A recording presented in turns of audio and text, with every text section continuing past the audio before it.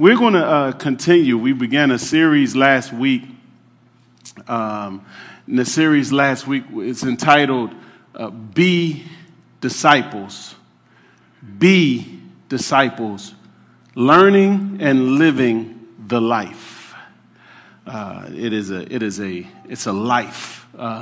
Learning and living the life. We were in the book of Matthew last week. We're going to continue this week in the book of Matthew, but we're going to move and focus our energy and our thoughts and our hearts into Matthew chapter 4 this week.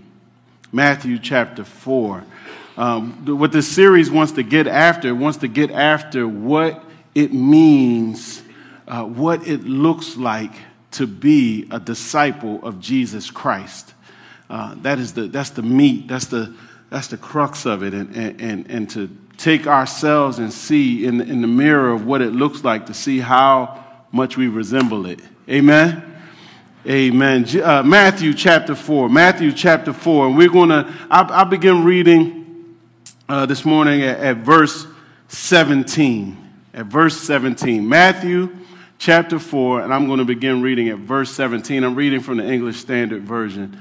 If you have your copy of God's Word, you can join me there. Matthew chapter 4, verse 17. It says, "From that time, Jesus began to preach, saying, 'Repent, for the kingdom of heaven is at hand.' While walking by the Sea of Galilee, he saw two brothers, Simon, who was called Peter, and Andrew, his brother, casting a net into the sea, for they were fishermen. And he said to them, 'Follow me, and I will make you fishers of men.'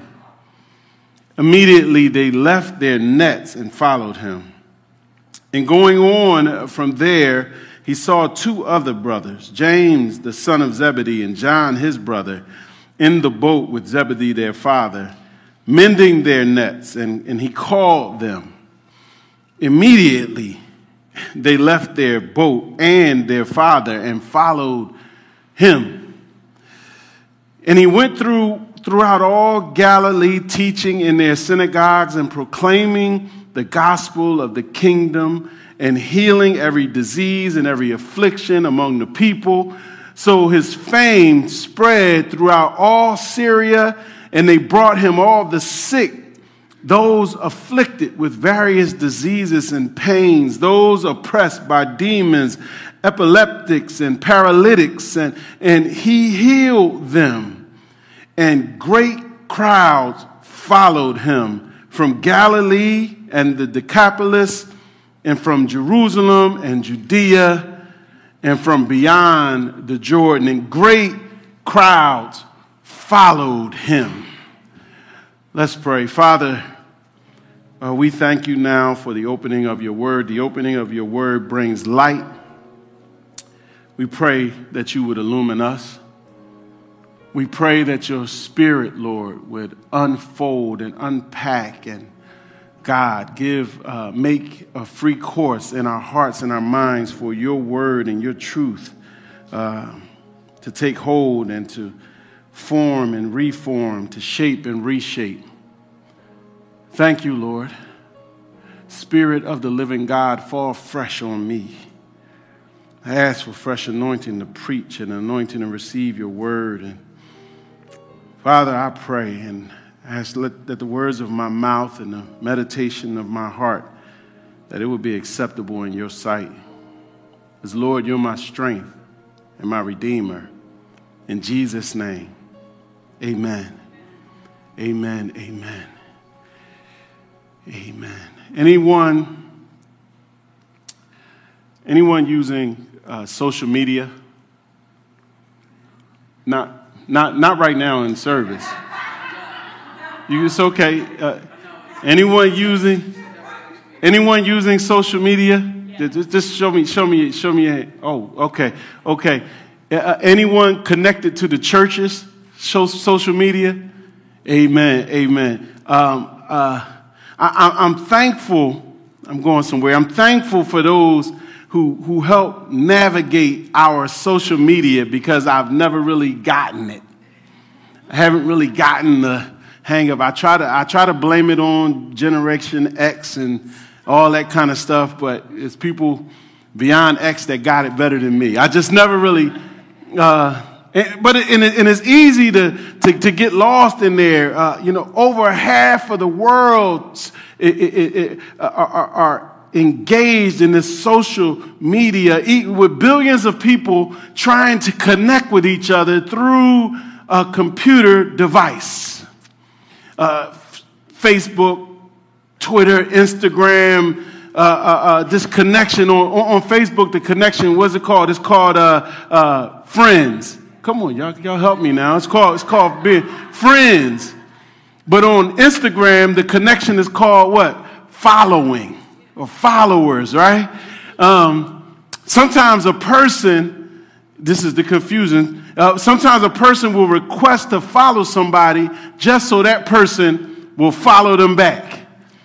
It's confusing. And the more people, this is for people who don't know, the more people following somebody, the more important they are on social media. They start getting things like blue checks. If you know anything about the blue check, well, you can pay for them now. But other than that, the more people following, the more important the persona on social media, they become what you call influencers. Amen. But the question that I wrestle with is, what do you get from following folks on there? What do you get? I'm glad you asked that question. This is a good question. You get to see what they say and watch what they do. Let me rephrase that. You get to see what they say and watch what they show you. Okay, y'all, that's closer. The real pressing question, though, is whether or not the person you're following is worth following. Is that person worth following? We see in the text today, long before social media, people being invited to follow someone. Here in the text today, being invited to follow Jesus. His true followers, what are they called? They're called disciples. And when they follow him, they don't just get to see what he does and hear what he says, but they get to go where he goes and participate in what he's doing. It's a better fellowship, I think. I want to recommend today that if you haven't already, that you come along and that we all follow him. That we all follow him. Oh, that sounds easy, but I assure you the scripture has something for us to dig into. And I'll just give you this main thought before anybody drifts off. Jesus is worth following. Jesus is worth following. That's the title of the message, is Follow Him. Follow him. In this chapter of Matthew, we get to witness what happens as Jesus steps out into the public, introducing the kingdom of heaven to people. Oh, this is big. We learn that he moves. You got to watch Jesus. He moves into the same territory, Galilee, in the same territory where his relative John the Baptist was recently arrested for preaching God's word. Instead of retreating in fear, Jesus begins preaching what sounds like the same message as John.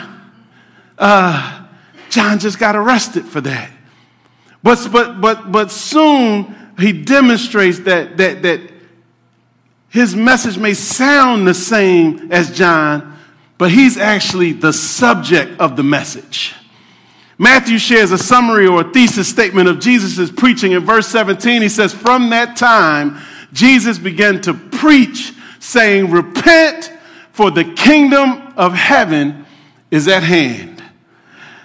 Repent. It's a declaration of a movement of God taking place in real time in their day. It's happening. God was opening the door for exiled and treasonous people to come back into his presence and under his authority as citizens of his kingdom. Oh, this is good news.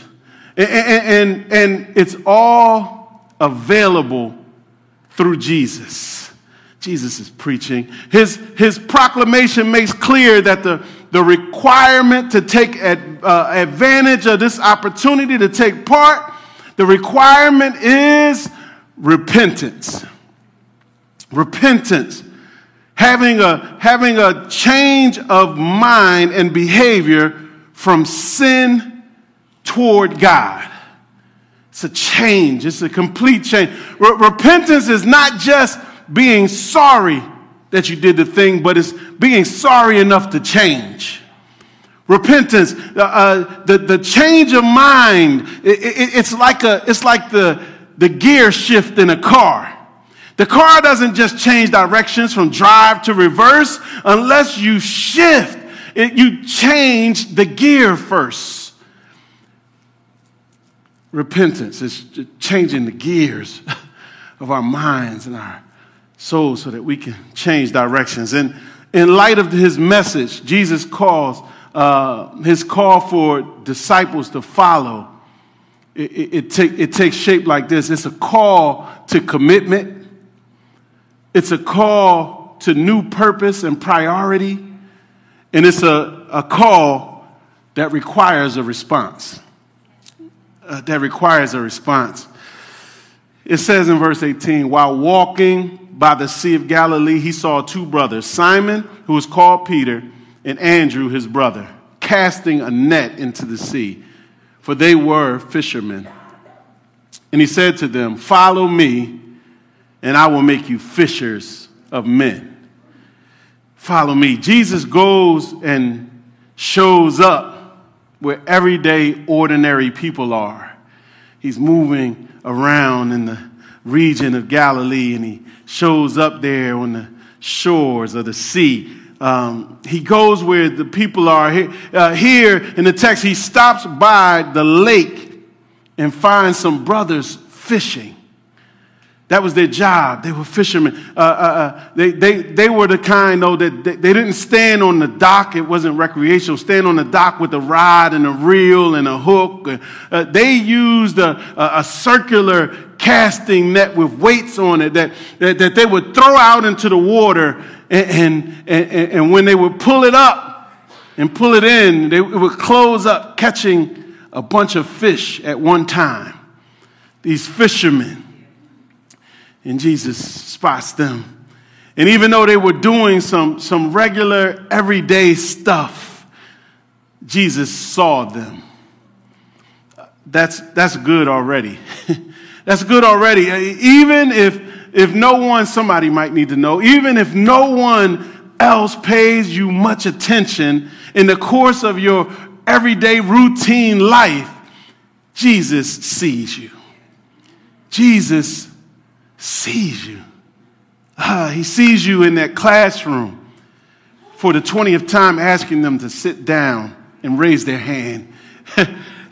He sees you in the checkout line and in the grocery store. Jesus sees you. I don't want to go. He sees you trying to engineer and fix the problem at your job that nobody can figure out. He sees you even when your supervisor doesn't see you.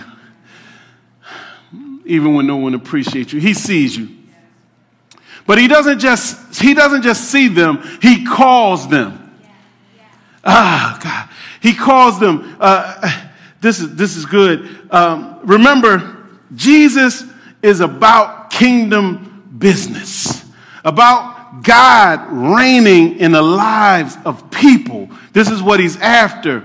And in this day, this is what's going to stand out as peculiar about Jesus. In this day, it was the custom that a disciple would choose a teacher and then ask the teacher to follow them. But Jesus doesn't follow the tradition of the day. He chooses who he wants. He chooses who he wants. There would be no elite class coming along, I follow Jesus. No, he chooses who he wants. He'll remind the disciples after they had been following for a while, they may have gotten a little full of themselves, and he'll remind them later saying that they didn't choose him, he chose them. Over in John chapter 15 and verse 16, they needed to remember. Don't get it twisted up. Jesus finds and calls his disciples. We don't find Jesus, he finds us. And so Jesus calls. He calls, his call is a call to commitment. I said a word there, commitment. I said a word. In all my leadership material, it is telling me these days to not use the word commitment because people don't understand what it means. That it doesn't have any relevance to our current context. But it's one of my favorite words, so I'm going to say it anyhow. Jesus calls, it's a call to commitment. He says, follow me. And when Jesus says, follow me, it means more than just walk on the road behind me. Like we saw last week, it means come to him, right? Come here to me. Come join me in this life. He's calling. We learn when we read John chapter 1 and verses 35 through 42. I put it in the notes under the video that they had heard and met Jesus before. This is important. But now he's calling them to commit to him and this life. He said he doesn't approach them and say, you heard about me in Sunday school, and when you were a little child, your grandmother took you to church, and he's saying, right now, commit to me, and it's like, follow me. Remember the question I asked earlier, is the person who wants you to follow them worth you following? I got requests in my box now that I just ignore. I'm not following them. I'm not following. Jesus is sure enough worth you following him. Jesus shares here, watch this, that following him has a profound impact. It brings new purpose. He's worth it. We're naturally purpose-driven folks. We seek after it in our work, in our family, with purpose, in our relationships. We want purpose, we want meaning, we want to be accomplishing. But often the issue is finding that thing truly worth devoting ourselves to completely. Jesus says, I'm him. His disciples, they will be fishers of people. They're getting a new purpose. No more perch and croakers and salmon and whiting, and those fish were nice, but they're getting new purpose. Up until this point, they had been doing okay catching fish, but they're going to have new purpose in the kingdom that Jesus is introducing, catching people for God. This is discipleship 101. Jesus restores purpose. He gives purpose. The key condition, though, to taking hold of this new purpose that Jesus is calling them into is that they need to respond by following him. They won't be able to take hold of this purpose by reading a book, 7 Steps into Purpose, or even the purpose. I'm not going to say. They can't read a book and get it. They had to follow him. And so they needed to respond to his invitation. It says in verse 20, immediately, you know what that word means in the Greek language? Let me blow your mind. It means immediately, right then. Immediately, they left their nets and they followed him. Watch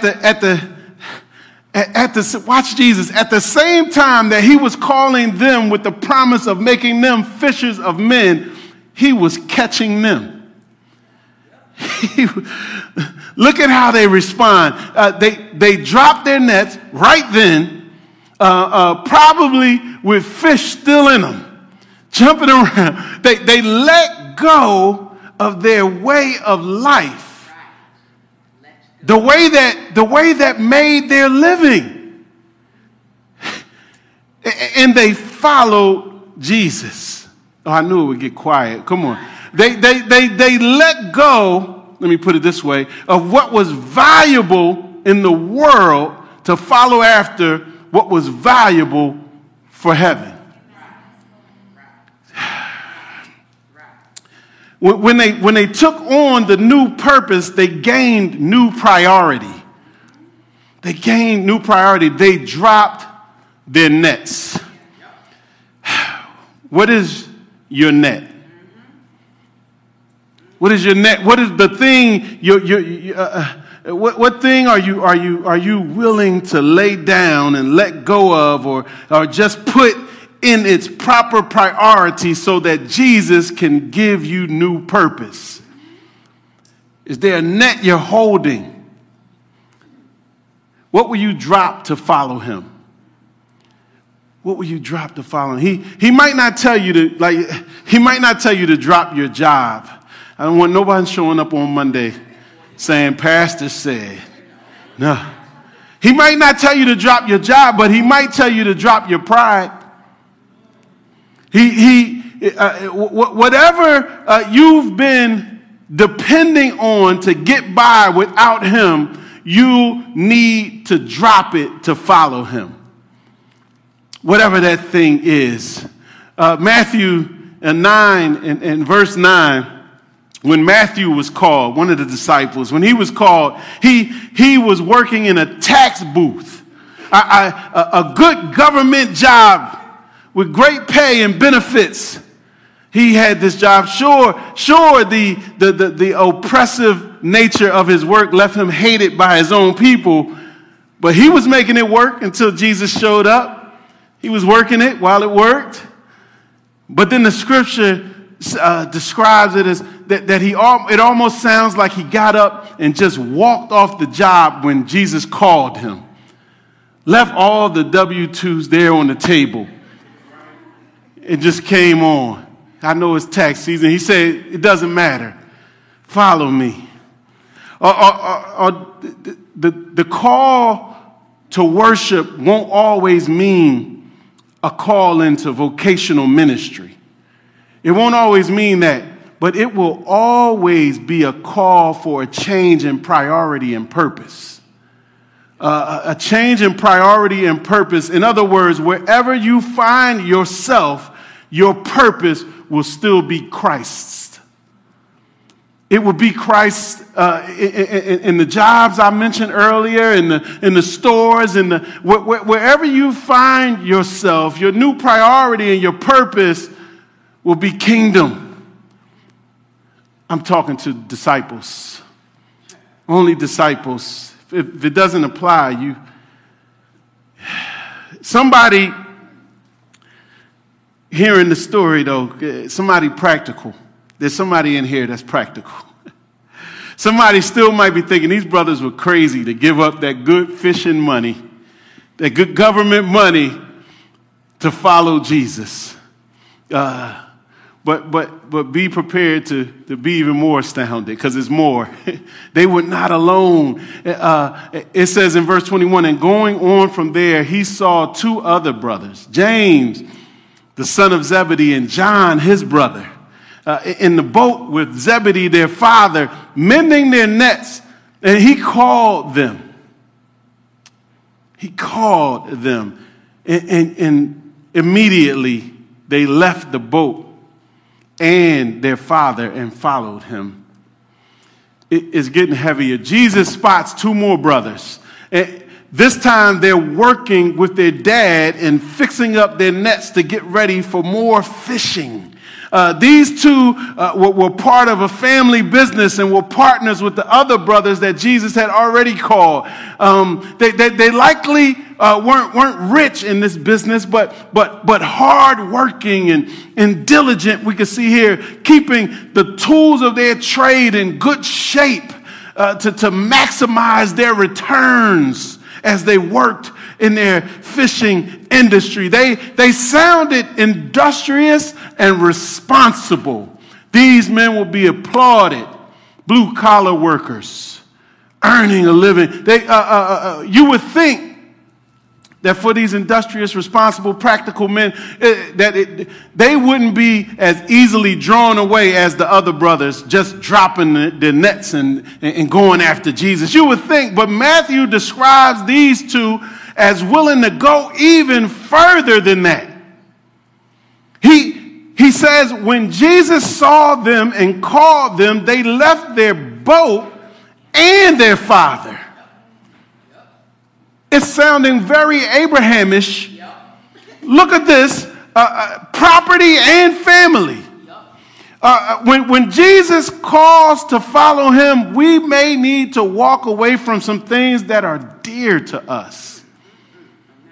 This is a serious call.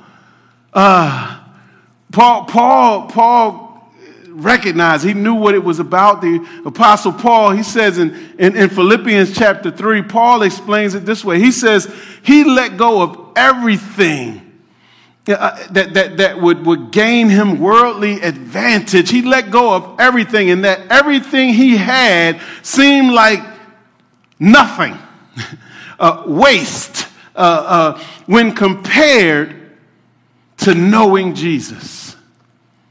Where does this come from? But more, Jesus is after more, though. More than just giving up stuff. Responding to his call to follow, it calls us to prioritize him over all other relationships. These two brothers, James and John, leaving dad at a time when family honor and service was highly valued and expected. It was a shift. It was a bold decision for these brothers to do this. Yet the text points to the fact that they didn't hesitate. Immediately, they let go and followed Jesus.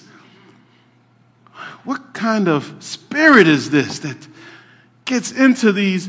To be clear, and for those with close family ties, to be clear, Jesus' call is not a permission to dishonor parents. That would go against the Word of God, and the Word of God won't go against the Word of God. But it's a realignment of affections. A realignment of affection. He put it like this in Matthew chapter 10 and verse 37. He put it like this.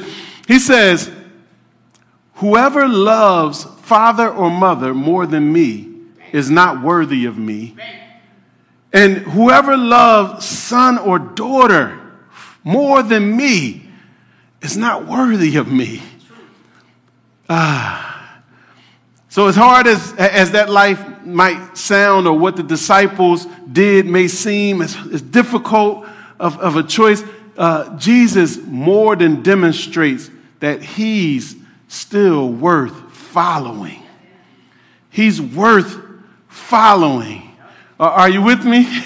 He's worth following. Watch what he does here in these last few verses. Just these last. It says, and he went, verse 23, throughout all Galilee, teaching in their synagogues and proclaiming the gospel of the kingdom and healing every disease and every affliction among the people.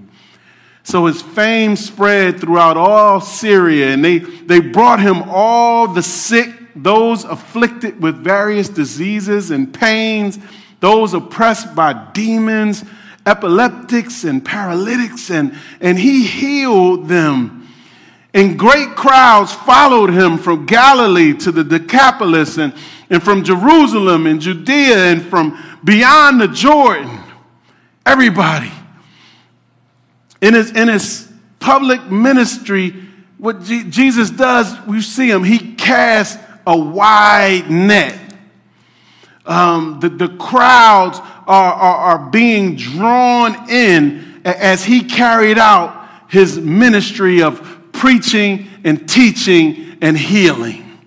His preaching, watch him operate. He's worth following. His preaching, it was the message of verse 17 that we read. Repent before the kingdom of heaven is near. It's at hand. His preaching was that the long-awaited one who would bring God's reign on earth is here. His preaching, he was teaching then what it meant and looked like for people to accept and apply that truth to their everyday lives. So he was telling you what it is and now what to do about it, how to live in it. And then he was healing as a demonstration of what this truth of the kingdom being near would eventually bring completely and eternally into the lives of all who took part in the kingdom. He was giving glimpses of what was coming. Some folks would hear Jesus say, "Come," and they would just obey and follow him. Other folks might hear the good news and that it was preached and taught, that he preached about the kingdom, and once they would hear it and he would teach and they would understand it, then they would say, "I'm in. I'm all in. I want to be a part of that." And then there's some who have to have a demonstration. Some who need a demonstration. Jesus has to do something dramatic in their lives in order for them to give in and follow him. He has to answer a dramatic prayer. He has to show up and perform a miracle.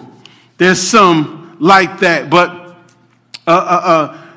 here Jesus gives a demonstration. Jesus demonstrates that the kingdom holds more than just teaching and preaching, but that the kingdom also comes with power. Jesus says, I'll give you a glimpse. I'll give you a peek. Sick folks, hurt folks, broken folks came from every direction, north, south, east, and west. It came to see for themselves. They showed up. There's many witnesses who left testimony of what they saw. People were coming to Jesus with every kind of pain and sickness you could think of. Some of them even being held prisoners by demons, unable to control their own bodies.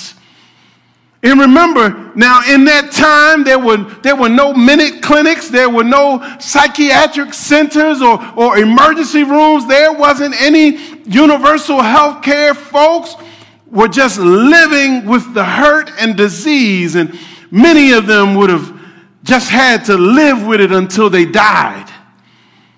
Jesus showed up. But Jesus showed up. And as it says, that he healed them. Healed them.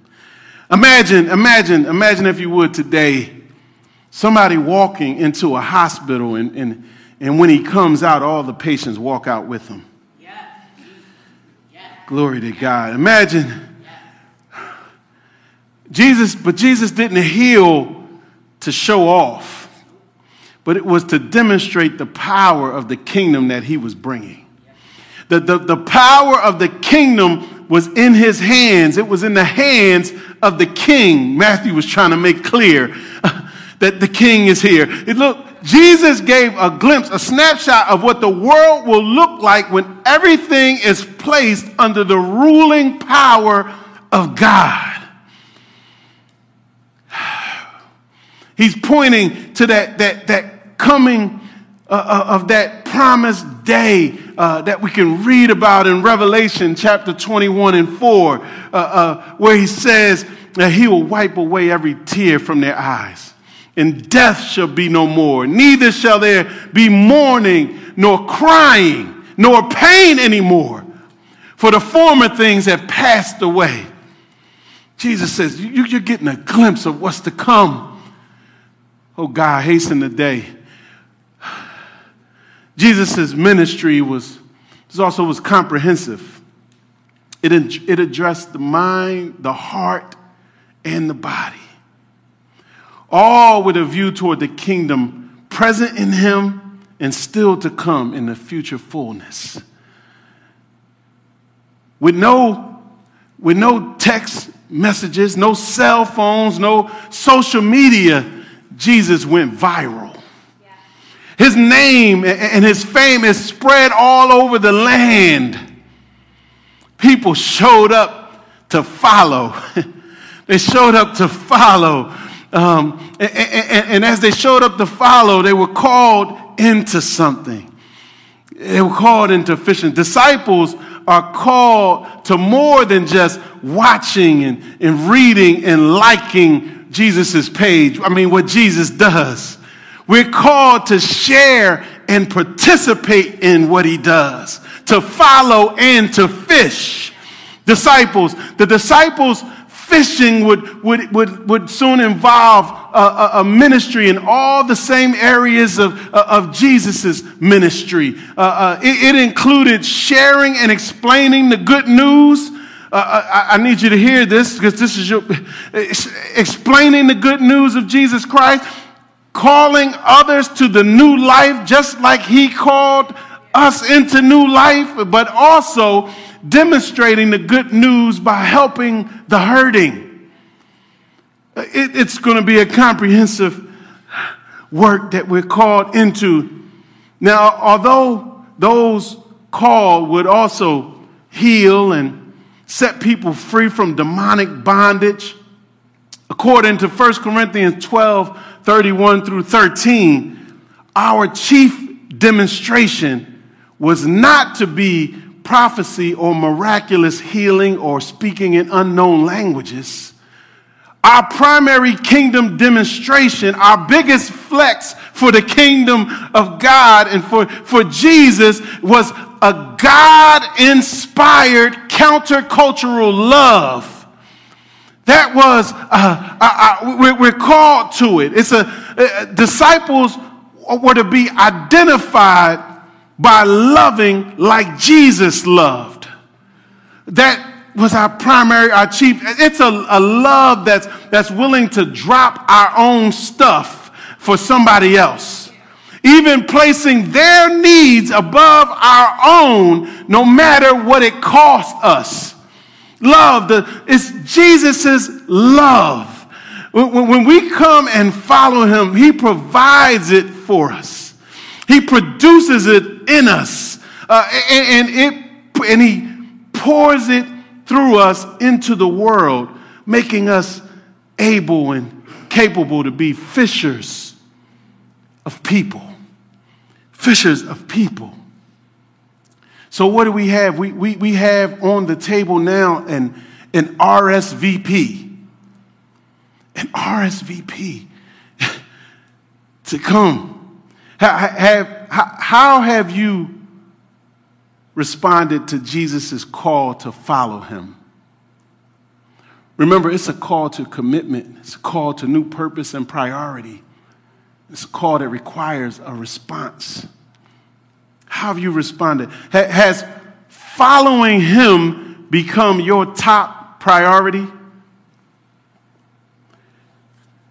Disciples, we're measuring, we're answer. These are not rhetorical questions. And they're not rhetorical. Here's another thing. If your life in Christ doesn't involve any fishing, then there's something missing in your following. As he said, if we follow, if Jesus has really caught you, you will be wanting to catch others for him. To introduce and lead others to him. So this call here of the disciples that we witnessed is really now a call to us to examine ourselves and where we are. Have we come in close, committed? Have we shifted priority and purpose? Have we responded to Jesus? That's the question.